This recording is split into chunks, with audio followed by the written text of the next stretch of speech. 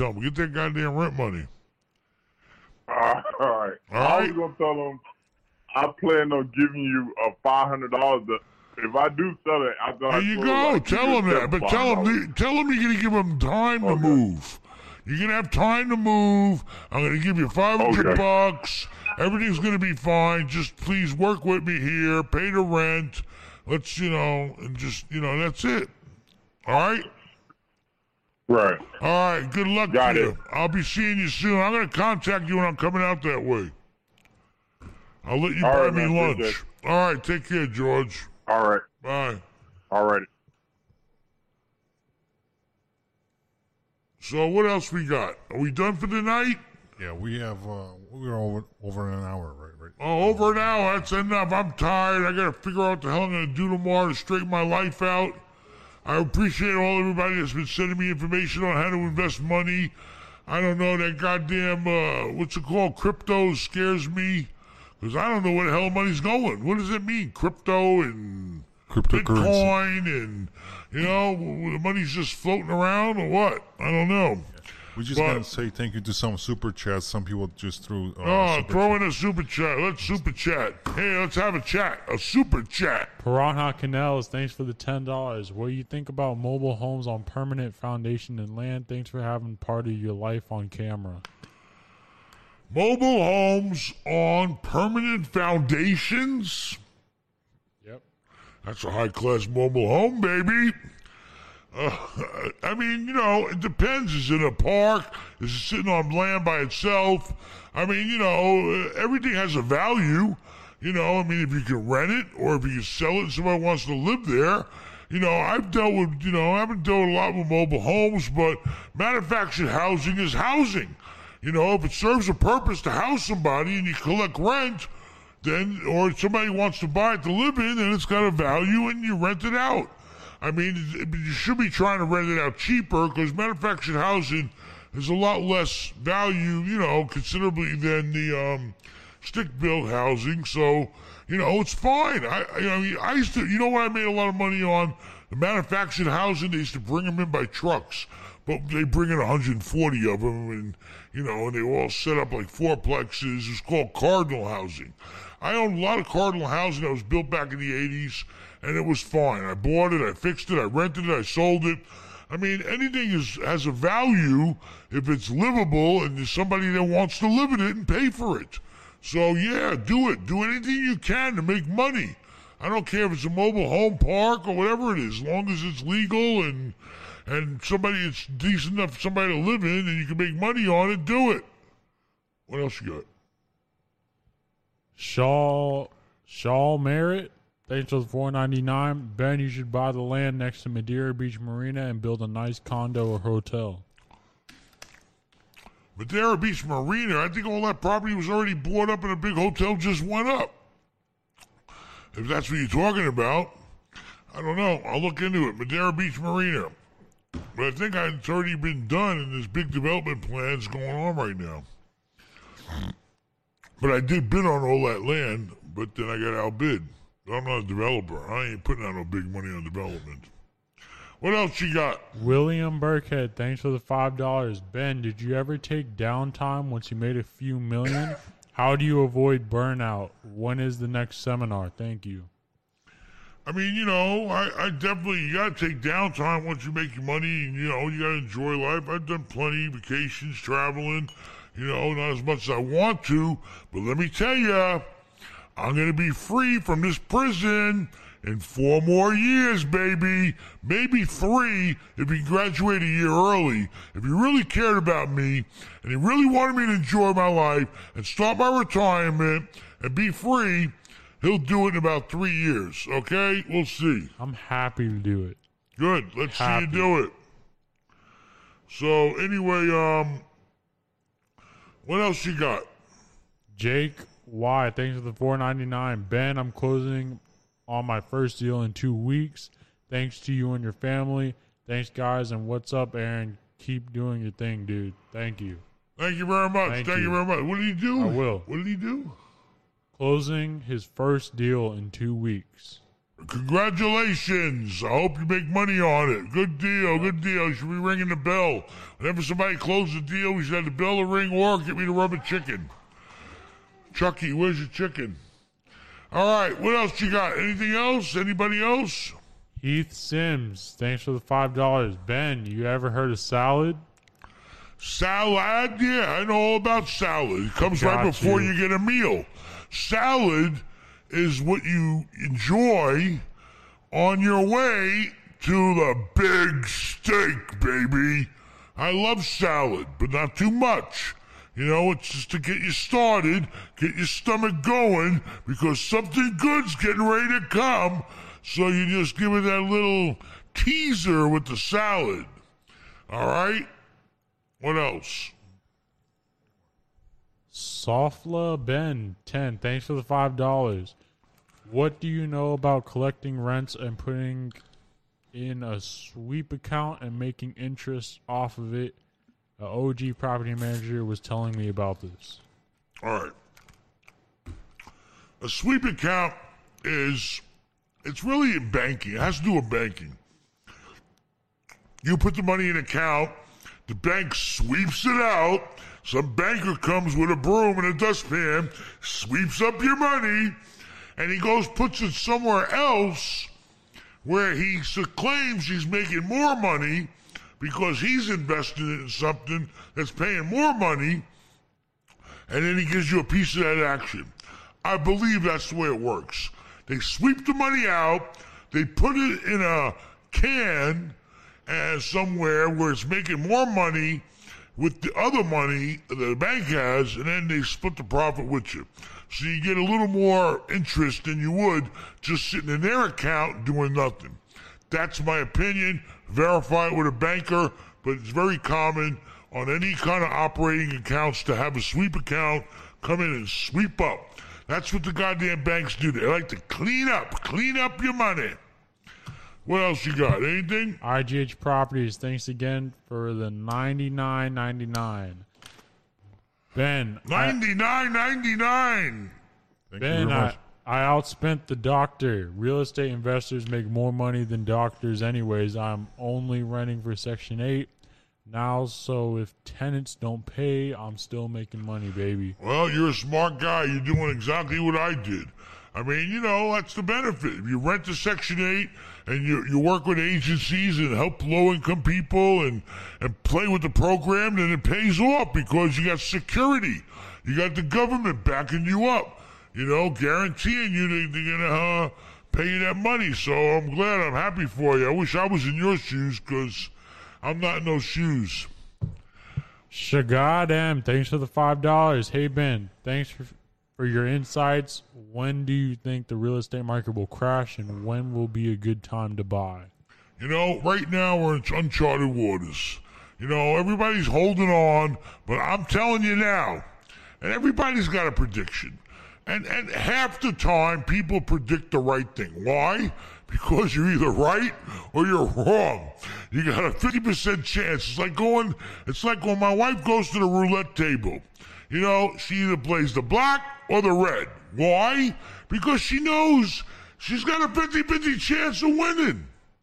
You know? So, you know, I'm predicting we don't know what the hell's going on now. The government's really pumped up the economy to keep it going, but I think it's inevitable.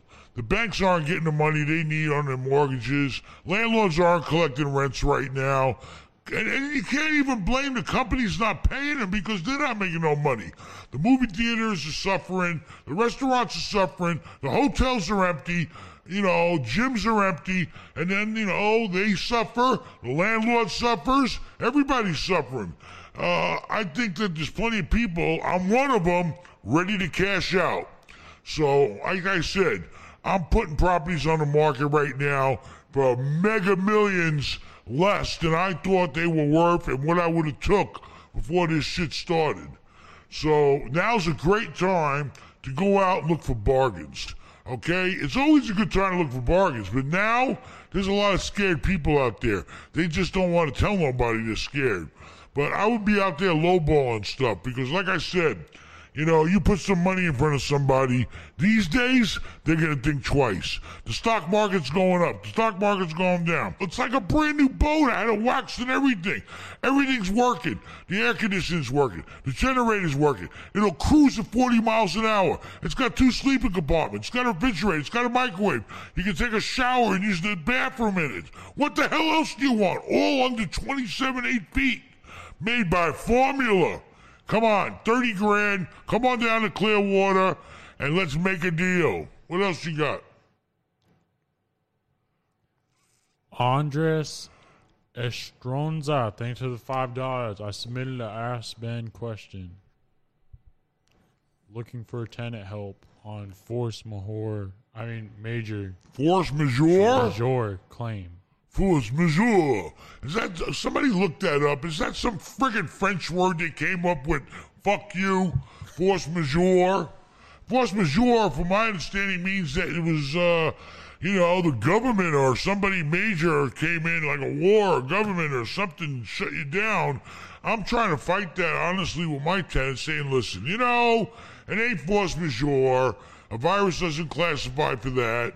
And let's make a deal, okay? I'm making deals, all right? So it's best to make a deal. If the tenant's trying to pull that, say, listen, he ain't got no legal. My lawyers say they got no legal way to stand on it. If that was the case, there'd be a million lawsuits, billions of lawsuits. It's not fair to say that. It's best that we all buckle down together. Let's make a deal. What's fair to everybody? How much can you afford to pay? Let's put it on the back end. I've even given away some rent to some big shot clients. They squeezed me, where I had to abate some rent. It depends on the situation. It depends on the type of business they're in. What's fair is fair. But everybody needs to be fair with each other under these circumstances right now. But force majeure means they ain't paying you shit. And they're out of here. Well, I think it means they have to leave too.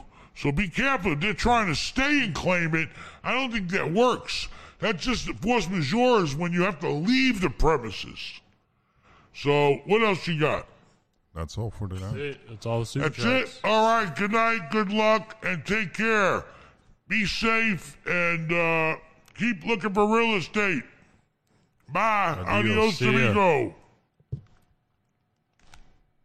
You's a dumb motherfucker, Charleston White. You are a dumb bitch. And I would slap the fuck out your ass, nigga, if you was sitting right here saying some shit like that, nigga, about our prophet, nigga. I don't give a fuck if you don't believe in it, you dumb motherfucker. I don't believe in the Buddhists. I don't believe in the Jehovah's Witness. I don't believe they got the correct answers. But I'm not gonna say nothing about their motherfucking religion, nigga. So you keep your motherfucking bad thoughts to yourself, nigga. Okay, don't you speak about Islam, nigga, or even Christianity, nigga, talking that shit about God, nigga. And I pray that when you get to your grave, nigga, your ass will burn in hell, nigga, and the flesh will be burnt up, nigga, and your face will melt, nigga, as punishment from God, nigga, for the shit that you said, nigga. You talked all that motherfucking shit, nigga, while you was in your life, nigga, to try to impress motherfuckers on social media, nigga. I'm a dumb motherfucker, but I still got respect for God, nigga. I still get on my motherfucking knees and pray and bow down, nigga. I ain't never met God, nigga, but whatever the fuck is out there, nigga, I'm not gonna threaten to talk shit about it, motherfucker. Dumb motherfucker talking about it ain't no God. Look around, you dumb motherfucker. Look at the trees, the apples, the oranges. Nigga, the Quran says we put sweet milk in cows' bellies for your ass. We gave you horses to ride. We gave you mules and donkeys to carry your loads to lands that you could never carry to, nigga, without hard struggle. He sends down water from that sky. Really cool gadgets, and everybody knows how to do kung fu. Like, everybody knows 5 languages. Everybody was cool and good looking, and it was really, I'm a huge fan of James Bond, so I really was like, this is the agency. Once I got there, I realized it's a diverse place. And one of the biggest things that really hit me when I got to the agency is how many different jobs there actually are. So all the movies are about the exciting case officer, right? The James Bond, the Ethan Hunt. But you get there and there are HR people. There are people who clean the waste baskets. There are, cooks. There are analysts. There are mechanics. There are graphic designers. There are... Really? Yes. Like, there's a print shop there. People work that, like there are IT people. So it's just like any other... It was insane, like how cool it was to walk in and to see the seal, and you have to get past the guards with your special badge, and all of that felt super cool. But you walk in and it's cubicles and people doing like a plethora of different jobs, like any other business, like any other government organization, to keep it running. You just happen to work on things that are super cool that most people don't know about. And that's what I enjoyed the most, was kind of having this insider insight into world events that I was already interested in. And then I had an even more of an insider perspective, where I was like, this is really cool. And I can affect things in a way, even if a small way, that nobody will ever know about. And for me, being behind the scenes is huge. Like, I love being behind the scenes, like affecting somebody that nobody ever knows I even touched. That makes me feel good, right? I see the end result and I'm like, boom, I did that. Great. So now, when you got there, did you get to sort of choose the path that you took, or did they do that for you? So in the interview process that I went through, I was going for, they have different tracks. So I was going for a certain track, and there were like 3 different job descriptions that I could go for. I picked one, I entered, I decided shortly after, they have a really long orientation period and then a really long training period. So I decided, I originally was a desk officer, and I decided that targeting was a better fit for me. When I entered in 2007, targeting was brand new. They had just started it. It used to be that case officers themselves would do that kind of work. They would be the ones that found targets and figured out how to approach them, but it really wasn't efficient for them to be doing that. They really need to be out in the field meeting people. So they created an entire job description for people who specialized in finding who they were going to meet. So then all they have to do is spend an hour with me, and I say, this is the guy, here's his photo, here's his family, here's everything we know about him. He's going to be at this place at this time. He likes this kind of stuff. Go meet him and be friends. If they spend an hour with me, it saves them a ton of time. I can go much more in depth because I'm interested than the case officer would be able to, because they have a million other things going on. So, so for me, I was able to change tracks during the training period and then be certified as a targeter. Okay, and then how did you meet Andrew initially? were you guys both training, or? We were in orientation together, so they enter everybody, no matter what their track is, together. And then that's when they do all the HR stuff, right? Like, here's how your health insurance works, and here's your, how your paycheck works. Like, make sure you sign up for medical benefits, all the intro stuff that you don't think about happening at the CIA. So we met, I think I noticed him after the first week, and he was always seated between 2 females. And so, but I decided, I saw him from a distance, and I was like, I'm going to meet that guy. And so it took me about 3 weeks to get a seat next to him and start up a conversation. And he was great. As soon as I introduced myself, he was like, do you want to go out on a date Wednesday? I was like, yes, I would. Thank you very much. Yeah, it was great. So the bummer for him was I was dealing with an anxiety disorder at the time that had just I'd had it for about 6 months undiagnosed. So I was having all this anxiety constantly, and it was making me really physically ill. And so he asked me out on the date. The night of the date, he called me to ask directions to my house, and I was throwing up. I was like, I can't go. He's like, are you do you want coffee instead? He kept trying, and I'm like, I just can't. And that was the very end of our orientation. I was like, I can never see this guy again. Like, he makes me throw up. I have too much anxiety. I like him too much. I was like, this sucks. Like, I'm never going to see him again. So then we spent, I think a month working on the same floor in our offices, completely avoiding each other, until I bumped into him at a staff meeting. And then I was like... How old were you? I was 27. Wow. Yeah. Yeah, it was intense. And he was a very patient man, because we had a lot of tea dates when I was like, I'm really nauseous right now. Like, you make me so nervous.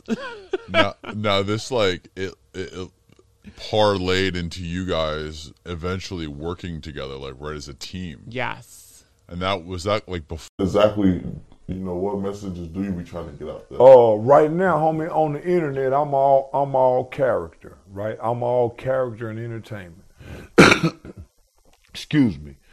In real life, I really work with children, and I ain't got to be a character, right? The character just expanded my platform. So, 10 years I've been working in the community. Nigga, now I'm just, now I'm like what they call, I'm retiring. I'm burnt out.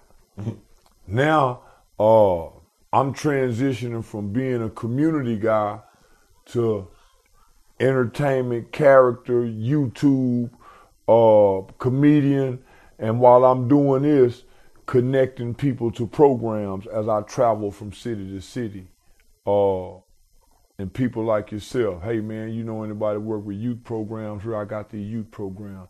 So somebody interview me, homie. They don't just get a interview. They get a guy that can give you youth program to help this person over here.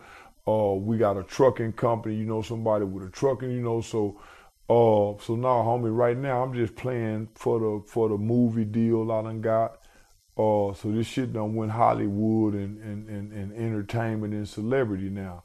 So fuck the community, my people shit. Nigga, I did it for 10 years. I'm tired, I'm ready to retire. Let another motherfucker take over. Plus, motherfuckers like Malcolm X, Martin Luther King, them niggas died broke with that community shit. Everybody talking that my community shit. Undergraduate and graduate institution.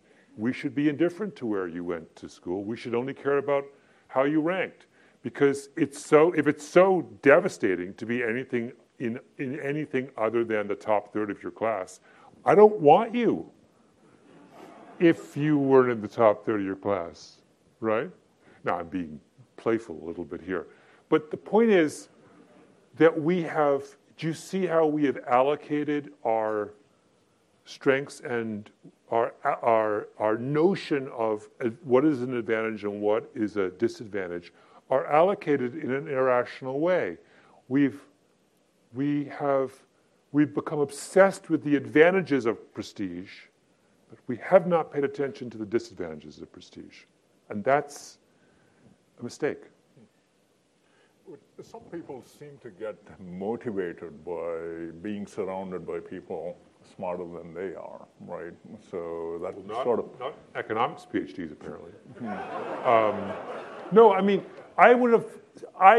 intuitively, I agree with you, right? I want to find reasons to like elite institutions.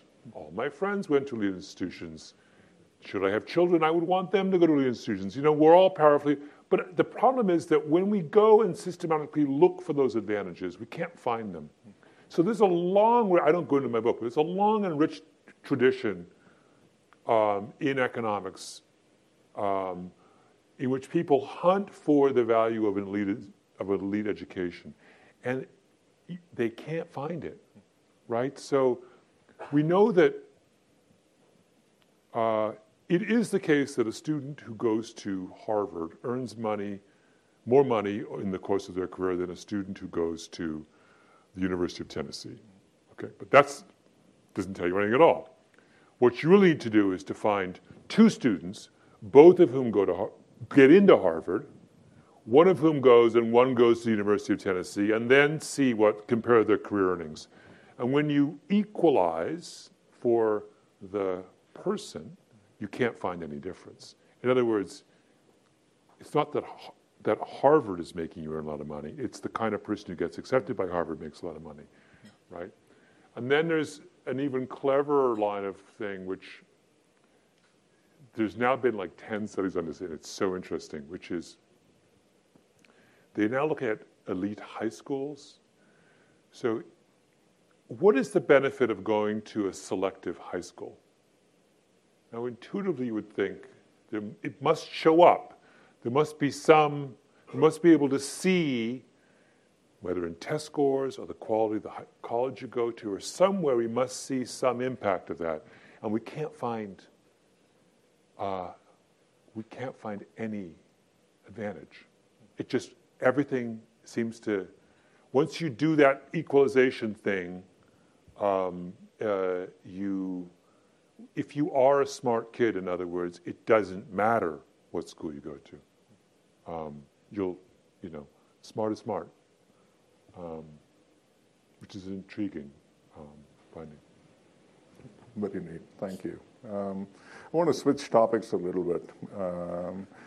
You do a remarkable job of popularizing social sciences, and by the way, I forgot to introduce myself. I'm Prasad Sethi. I'm part of People Operations, and I lead the analytics group, which is composed of many social scientists who love the fact that Malcolm's work and gets their kind of thinking into the public limelight. How do you distill and aggregate all of this research that's done in the social sciences and come up with what you think are the most cogent arguments? Because as you mentioned, there are lots of studies done on similar topics, and some of them are point towards one direction, others point towards a different direction, et cetera. Yeah. Well, I mean, you're looking for trends in the research. And so, for example, the studies I was just mentioning about trying to measure the value of elite schools, that's a very clear trend. And you've got a cluster of studies that have been done in the last 2 or 3 years using pretty rich data sets that are all coming to roughly the same conclusion. So when you see that, that's the sort of thing I'm looking for, is what you want to steer clear of are the one really wacky study that is sitting all by itself. That doesn't mean it's wrong. It's just you have to approach it with more caution. But there's no shortage. I mean, the thing that's fascinating about being a sort of a student of academic research is that the number of things that on an academic level are being, ideas that are being pursued and conclusions that are being drawn that are quite dramatically at odds with conventional wisdom is enormous.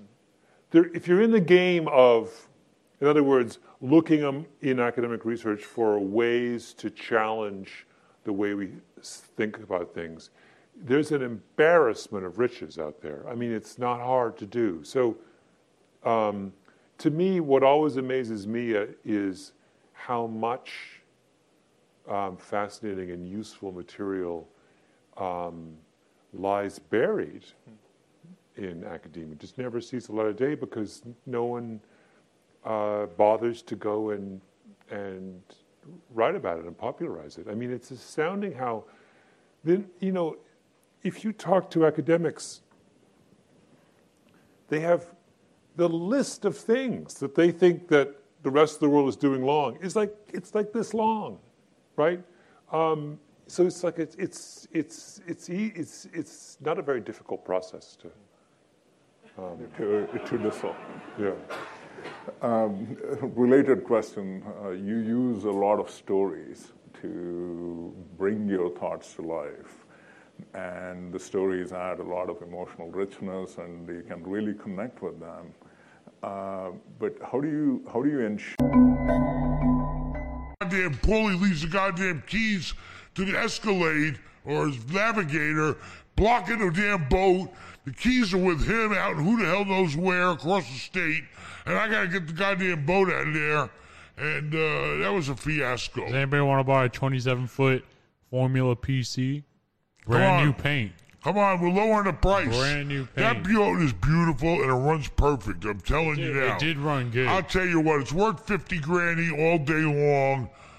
30 grand right now. 30, Contact 30. Rafal.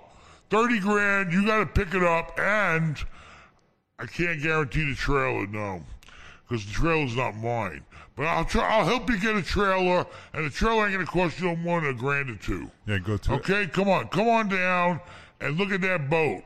What's the name of Justin's truck place he got? Go to Ameritruck Sales if you need a truck. Is that the same name? He normally changes believe his name so. all the Does time he? because he's always in trouble or something. I don't know. It's on Highway 19, Ameritruck Sales, and it's call us and let's do it. All right, what else you got? AJ White, thanks for the $20. Thank you very much. Appreciate it. David Almendarez, thanks for the $2. Shout out to Crazy Jewish. Crazy Jewish. For $4.99. Cheap Jew. Ben, are you looking forward to Yom Kippur? Yom Kippur. I don't even have a yarmulke. I mean, honestly, I'm not religious, so the holidays are the holidays are the holidays. That's not true. You are religious on Jewish holidays. You turn religious. He turns into a real. Can I say Jew? Yeah. A Jew. And you're a liar. I'm not a liar. You are a liar. Ask How many anybody times in have our I ever family. been to synagogue that you know of in the whole time you've been on this earth? How many times? It's not that. How many times? It's in our house. It's What? Here. You don't He know what turns Jewish into is. a Let me real tell you, Jew. you don't even know what Jewish is. I'm serious. They got so many things going on, you He blow turns your into mind. a real Jew. Quiet before I make you go get bar mitzvahed. You know what the Jews will do all their drinking? I didn't At even the get a bar mitzvah. mitzvah. I didn't get one. I'll get you one. I'm good. You ain't gonna do it. Okay. I didn't even do it. All right, move on. What else you got, Jew boy? IGH Properties, thanks for the $49.99. All right, big money for fall. You're gonna be eating some sausage tonight. And maybe a bike. Don't take that wrong. Anyway, what else you got? David Almendarez, thanks again for $5. When's Mike Bonus and Paulie going to be on the podcast? Mike Bonus is a pain in my onus. Okay? You better get out there and you better get the goddamn vacancies we're getting in retail. We just heard from a mattress store they're going dark. All right? He's sitting on plenty of empty space and he ain't getting it rented. And I don't know. It's a tough time, a tough market, but Mike Bonus has also got to try to help me with investments. I'll get him on there. He'll be around. What else we got? Paulie's out there taking care of apartment buildings all over the damn state. That guy travels hundreds of miles a day. A day. Yeah, a day. Has to go to this building, go to that building, over here, and all in the middle of nowhere. What else you got? The doctor, thanks for the $100. $100? That must be from Rich Doctor. He must be a plastic surgeon. Hey, doctor, I hope there's not Medicaid money he's giving us. Anyway, so thank you very much, doctor. Thank you very much. There is your $100. I'm probably a grand or two deep in these super chats. 10 grand still stands to swim in the Mala's lazy river. Do I have to be here? The doctor, send us an email and then we will contact you. Ask Ben on benmall.com. 10 grand, that's a lot of money. Consult with Ben. Let's have a consultation, doctor. Yeah. I'll give you a consultation, doctor. How about that for a change? The shoe's on the other foot. All right, what else we got? Any callers? Nobody's calling in today. We can go home, go eat, go to sleep, go to hell. I mean... Yeah, we can get a caller right now. I need a cigarette. Don't tell your mother I'm smoking in the house. Hello? We have a caller. Hey, it's Ben. How are you today? How can we help you? Hey, can you hear me? I can hear you. Can you hear me? Yes. Okay, what's up? Who is this again? Sorry. Oh, my goodness. Did you not want me to call you? This is Ben Malla from the goddamn Life for Sale. What the hell do you want? How you doing? I'm all right. What's up? What do you got? I don't know if you remember me. You came to the Homestyle restaurant. You did that video. The Homestyle restaurant. You guys you guys closed up, didn't you? Yeah, we did. Yeah, I'm sorry. How's your parents doing? They're okay. Yeah, I'm sorry to hear that. You know, it's just... No, it's okay. It was sold. Yeah. Well, I hope things work out for you guys. Thank you. Now what are you doing? Appreciate it. Now what are you doing? Where were you from? You're from Serbia, or where were you from? I forgot. Albania. Albania. Yeah. Yeah. So, what are you doing now? So now I just acquired a property here in Newport Richie. It happened right before Corona went mainstream. Everyone kept saying, it was a big debate if I should get it or not. I thought the virus was just, at the time, right before March, it wasn't anything crazy going on. What kind of property? I went ahead and did get it. What kind of property are we talking about? What kind of property are we talking about? What kind? It's just a single-family home. All right, so you bought a single-family house, and what's the story? Was it occupied when you bought it? Is it a rental? Was it empty? What's the story? Yeah. It was occupied when I bought it. I got it off market through a friend who knew somebody that was liquidating his portfolio. So I got extremely lucky. How much you pay? How much you pay? To be sold. $80,000. All right, so you bought a house, it's rented out. How much is the tenant paying you? Yeah. Okay, so you Baby Forever Nasty. That might be the name of the podcast, Baby Forever Nasty. So Baby Forever Nasty, and you're dancing, and then what? So once I was in the dance group, my dad got out of prison. He was in prison for 12 years. Really? Yeah, he got out of prison, and when he came around, he used to see me in the dance. He didn't like it. He just felt like, certain people, street dudes ain't really like the dancers, and then the dancers weren't really rocking with the street dudes. So it was like so my dad, he's a straight, hardcore street dude. It's like, man, around here dancing, man, that's for gay guys, that's for punks, right? Like, he used to talk crap to me. Like, really? Yeah. So it's like, if you're going to do that, get in the group with your brothers. So that's what made them put me on the stage with them. So I was the dude that was just on stage dancing. They'll rap. I'll be over there dancing, doing my thing. And one day, the producer named Jim Johnson, he did all the biggest records right now. He's like all the #1 records by the biggest names in the industry. Mm-hmm. It's like, yo, why you don't get put Spec on the songs? I mean, Spec can't rap. I can't. I don't want to rap. So it's like, man, all right, put him on the song. They put me on the song. It was history. I did my one little verse. Once, I ain't never heard no girl scream that loud before. They was like, you know what? Put them on all the songs. What song was that where like people really started feeling it? It was a song called Ching Chang. It's throwback, bro. I see these names, Ching Chang, Forever Nasty. Yeah. They got Baby Forever Nasty. Yeah. It was back then, Ching man. Chang. Do you remember your bars? Nah, stop. You remember? No, siree. So you would rap, and then like the girls go crazy. They would go crazy, and I was always like I used to be in weight training back then. So when I was in all my high school, I was in weight training. So by the time I took my shirt off, they yeah. damn near fell out on the damn crowd. Because like I was built for my age. Mm-hmm. So the average 18-year-old wasn't really built. 17-year-old wasn't really built like I was. Because I was just in the gym every day heavy. Weight training. So that helped out. So now I'm in the group Pretty Ricky. So Pretty Ricky, how'd y'all come up with the name? Do you remember? So our name was Pretty Ricky and the Mavericks. Who was Ricky? Nobody was Ricky, bro. I'm thinking somebody was like Ricky, but nobody was Ricky, bro. I don't know where that came from. Nah, honestly, so my older brother was in the group, and in one of his songs that went viral before we was like, actually like, we was on the bench, right? And then my big brother, he was the main person. He was like the Nelly, basically. Right. And he was taking off in Miami. His name was Papa Smurf, right? And in the song, one of the songs, he was like, the ladies called him Pretty Ricky Ricky. Like, girl, that's thicky, thicky, thicky. So like that was one of his little lines, and everybody was like, you the Pretty Ricky Ricky. Like everybody used to come up to him and say that to him.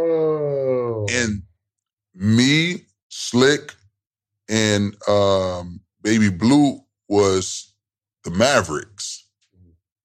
We was the Mavericks. So they put him together with us so he can give us some steam and make us grow faster. So he was popping. We was the Mavericks. We was on the bench, but we was the heartthrobs, but we was just waiting for our time. We came together as Pretty Ricky and the Mavericks. And then as we performed and after the show, girls were like, Pretty Ricky and the Mavericks, who Pretty Ricky? And they always point at me. It's like, he Pretty Ricky? And then to the point where it's just like, to the point they kept saying I was Pretty Ricky. They just named me the Pretty Ricky. Yeah, you couldn't be a Maverick. Yeah, I couldn't be a Maverick. It's like, I was the Pretty Ricky guy now. So now they start calling me Pretty Ricky. So my brother ain't like that, of course, because now that, you know, and then like everybody, all the record labels and everybody was like, well, he doesn't fit us because he's my older brother. And we was all young, the same age. So they made him back a solo artist and then made us a group. And then we was Pretty Ricky and the Mavericks. And then and I was Pretty Ricky. My brothers was the Mavericks. Pleasure joined the group. And now we have a singer and 3 rappers. Pretty Ricky and the Mavericks. And then we got signed to Atlantic Records after we created Grind on Me. Was the first song we ever did with Pleasure. Crazy. Out the box. Let me ask you real quick before you go into that. Did your brother feel a way when he almost got kicked out of the group he came to help? Technically. Did he get mad, or was he like, all right, great, because I didn't want to be around all these people? Did he be Pretty Ricky anyway? I just think it was kind of uncomfortable based on the audience. Because imagine you performing in front of a crowd, and then when you come up, you don't really get no screams like that. And then we come up, it's because it's just 2 different demographics. So I don't know if he felt uncomfortable or not. I'm pretty sure he probably did based on like the reactions. You ever told him about it? Nah, I never really talked to him about it. Never really talked to him about still it. doing music? Nah, he ain't doing music. No? Nah. What's he doing? Do you know? I mean, my brother passed. Really? Yeah. Oh, he passed from a brain aneurysm. Oh my gosh. How long ago? When he was 34, and that was like 3-4 years ago. Oh man, I'm sorry to hear that. Yeah. Goodness gracious. God wanted him early. It is what it is. Yeah, golly. That's the only 3 reasons why somebody wouldn't buy from you. So with this dollar truck, oh my gosh, because I didn't know why. I figured I was doing it because, we just kept let them taste test it, right? Mm-hmm. But in this way, I can identify, they can identify, this is a good fit, because in their head, they don't know if it's a good fit or not. Mm-hmm. But for a dollar, they could do it. They can see the value, because, all right, for 7 days, you're going to get a freaking conference for a week. Mm-hmm. And then they realize, wow, that I have the money, because even after that, it's only $79. But they'll could be able to compare, for the value, for sure, $79 is nothing.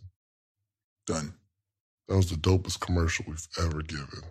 So go to themorningmeetup.com. Golly, I love this interview.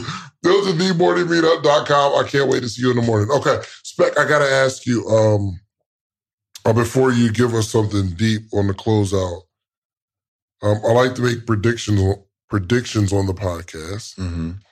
And I want to know where you see yourself in the next 5 to 10 years, so that I can watch this interview 5 to 10 years from today and say, yo, Spec said he was going to do this. And look, he actually did it. It's actually dope. I like that. In 5 years. 5 to 10. 5 years, my school is definitely going to be one of the most talked about schools on the planet. Is one thing. Second thing is,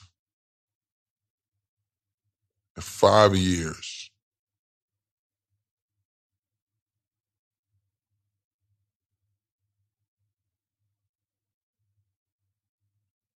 I'm going to have some major product wins. What does that look like? Products that everybody, at least one of them that everybody has to use. Like right now, everybody... Like the passport joint? Like is that what you're thinking? Like similar. Yeah, something like that. Like something that, like, I need this. Like Uber. People need that. You need Uber. Come on now. You need Uber. Gotta have Uber. Amazon. Like, I need Amazon. I need that. It's going to be at least one thing that I create that the people will need. And that's going to be my moment I talked about. That's going to be your moment. 5 to 10 years. That's going to be the moment.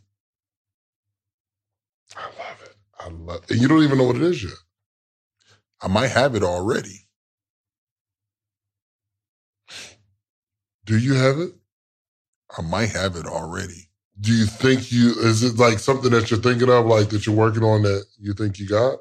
Or you're just saying, in my life, there's something that I'm missing that I don't see just yet? I think I have it. I'm working on something that's going to disrupt the world in terms of putting money into the Black communities for ownership. Can I be a part of that? You said you Close, asked, bro. I'm going to be consistent, too. I'm going to be persistent. You already my man, so. Yeah, but listen, you will be a part of it, though.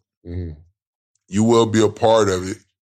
And this is one thing that I talked about earlier. It's called Social Seed, where we're going to have it where people get to actually have ownership in products, viral products, big products that's killing it, that they would never get the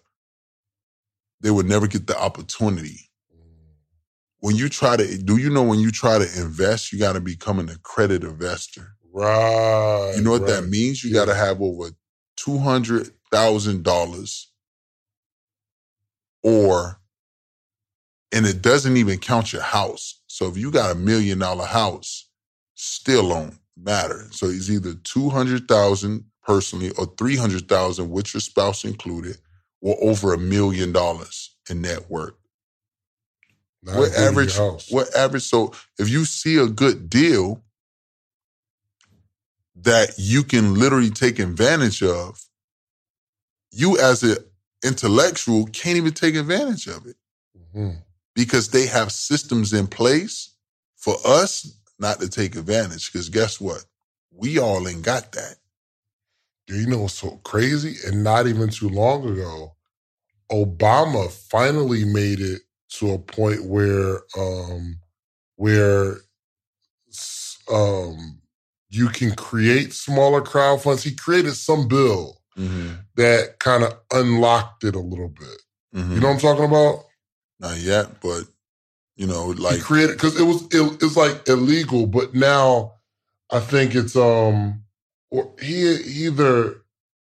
it's something where like the little guy can get into it. Somebody's going to comment and be like, "Davey, you're an idiot," but yes. But no, this is the point I'm making. It's like they put things in place to make sure we don't get what we deserve. Like, why I got to be accredited investor? Yeah. It's like, I know it's other little reasons people gonna come up with. Oh no, it's because it is. No. I feel in my heart, it's so certain people don't get into certain plays to get to where they need to get to. It's like the music industry. Whoever was the puppet at the time. And he said in that Quran, what the fuck would you do if we took it away? What would you do if we took away the water? We can cause the earth to swallow you up. Wait until you get to your grave, motherfucker. Okay. Niggas can talk all that shit about me, whites, whoever the fuck. Nigga, Frisco Dom is a dumb motherfucker. I may be a dumb motherfucker, okay? But I believe in God, and I fear what is in the grave that is awaiting my bitch ass, nigga. Okay? I'm not gonna play with no shit like that, nigga, or talk about some shit, nigga, that created this entire world and this goddamn universe, motherfucker. So you got some motherfucking balls on you, nigga, to try to talk shit, nigga, to a God that you don't even know if he's sitting there listening to your bitch ass, nigga. So keep on talking shit, nigga. Keep on talking shit, nigga, okay? But you got to go to that grave. You got to go to that grave. Every motherfucker watching this video got to go to that grave. And you're going to have to face whatever the fuck is waiting for your bitch ass. Okay? And I see a God saying, nigga, all your motherfucking life, you ignored me, motherfucker. You ignored me all your life. Now it is time for me to ignore your bitch ass, nigga. Now, send your bitch ass to hell, nigga. Ain't no motherfucking hell. I don't believe in it. You'll believe in it when you see it, bitch. And you take that and put it in your motherfucking pipe and smoke it with your bitch ass. Now what? I'm gonna put in the music. People think, oh, I'm gonna go to the studio every day and one of these songs gonna be a hit. Yeah, one of them songs gonna be hit, but not if you don't got no money. You have to have some money behind the song. Period. It ain't gonna work. Nobody's gonna hear. You're only gonna set yourself up for these bigger artists who have money to be digging like they do. These bigger artists, they don't do anything but go on YouTube, find artists who don't got no money, and steal their shit. You feel me? They steal their shit. Yes, y'all know. Y'all heard about it. Oh, man, that was my song I made in 2015. That was my song I made in 2014. That is not fake. That's all real. They're going to go take your song and switch that shit around. So you need to stop putting out that fucking music and get a bag. Get the bag. You get more respect anyways from everybody. From the bloggers, from this person, from that person. They definitely want to see you come from the ground up, but they definitely want you to have everybody, like for me, right? I'm gonna sign somebody, right? But me, I need a hustler like myself. You feel me? Like like when you look at all these other artists who have these guys that they sign, notice that they sign big hustlers, big time niggas that's getting money. Big, niggas ain't really just going to sign the niggas that ain't got no type of hustle in them, because it's almost like a drag. It's almost like a, you know what I'm saying? It's one of them like, damn, bro, you feel me? Like niggas is looking for that hustling nigga, the nigga that make you excited when they come around because they always get to the bag. That's fun. You want a fun motherfucker, like you know that ain't always got their head out, that's needy. You know what I'm saying? So most of the time, that's what people like. If it's a street guy, they they got bags and they looking for niggas to sign. They looking for stuff like that. You know what I'm saying? So on the other end, as far as labels, they more look for younger shorties who they can kind of fuck over. You know what I'm saying? That's the new game right now. When you too smart, they don't really be wanting too much to deal with you because it's like, you too smart. But we can get this little 17, 16, 15-year-old nigga that we can blow him up big and really check a bag off his ass because he don't know nothing about nothing. $50,000 is like $500,000 to him, $1 million to him, you know what I'm saying? Get his ass a few little chains and then shit, let him do a show, but we gonna make majority of all the money off his this, off that, this, that. They basically just sucking the motherfucker dry, but they gonna make them super, super famous. You know what I'm saying? So that's why you see a lot of people that's real famous, that's younger, not real rich. They don't be really rich. You know what I'm saying? You just be like, damn, I thought this person was like rich, but nah, because the labels is getting rich as fuck off this person, but they spoon feeding them, you know what I mean? So you just gotta have your paperwork in order, you gotta have your management in order, you gotta have your accounting in order, you have to have your lawyer on retainer, you know what I'm saying? You have to, you gotta have, if you ASCAP and BMI shit together, you know what I'm saying? And it's basically just about having the finances, man. It's just like a business. Your music is a business. You know what I'm saying? And I just feel like a lot of people don't understand that. How you so good at music, and then when it comes to the business or contracts or finances, you don't know anything about it. But you talking about you clearly just doing music for no reason. And in your head, you're not thinking that I'm finna be the biggest rapper in the world. Okay, what comes with being the biggest rapper in the world? Damn, lawyers, accountants, taxes. You feel me? That's how you got to think. That's the only way that you going to really be the top nigga in the world. You know what I'm saying? I don't see no other way of being the biggest rapper in the world if you ain't thinking like that. You know what I'm saying? You just going in the studio doing some music because clearly you wasting your money. Also, if you go start your LLC, let's say whatever you call your LLC, Trap Boy or Big Dog LLC, right? So if you got an LLC and it's about music, from the studio should be a write-off. When you go in the studio and you pay for your studio time, let's say if you spend 5 hours a day in the studio, everything should be a write-off. All the clothes you buy, you as an artist, should be a write-off.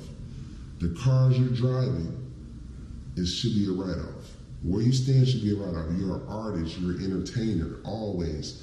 When you go in a strip club, I need 5,000 ones, but give me a receipt. You feel me? Get that to your account. That should be a write-off because you're an artist, you're a brand. But a lot of y'all niggas is just wasting y'all money and not knowing this though. When you go shoot that video, that's a write-off. When you go get that car for your video or hop on that jet for your video or whatever you gotta do, it's all a write-off. It's just about being smart and knowing what you need to know to be a bigger artist. Like, this is how you be a successful music artist, bro. Like, you don't have to be real major. We're talking about a successful music artist, you know what I mean? Like, because like I say, you can take over the music game, right? But most of these musicians, they are dipped off into other things that's making a lot of money. Whether it's real estate, whether it's this, whether it's that. That's where their real money come from. The music is cool, But I mean, the fame level, man, you can go to it. Also, I want to tell y'all, you can actually, let's say you really like Interscope. Let's say you really like 300. You can actually go to them and let them know, like, hey, I want to partner with you guys. I want to have a partnership, and you can basically pay them to help push you. You know what I'm saying? All this shit is not what people think. Like, as far as like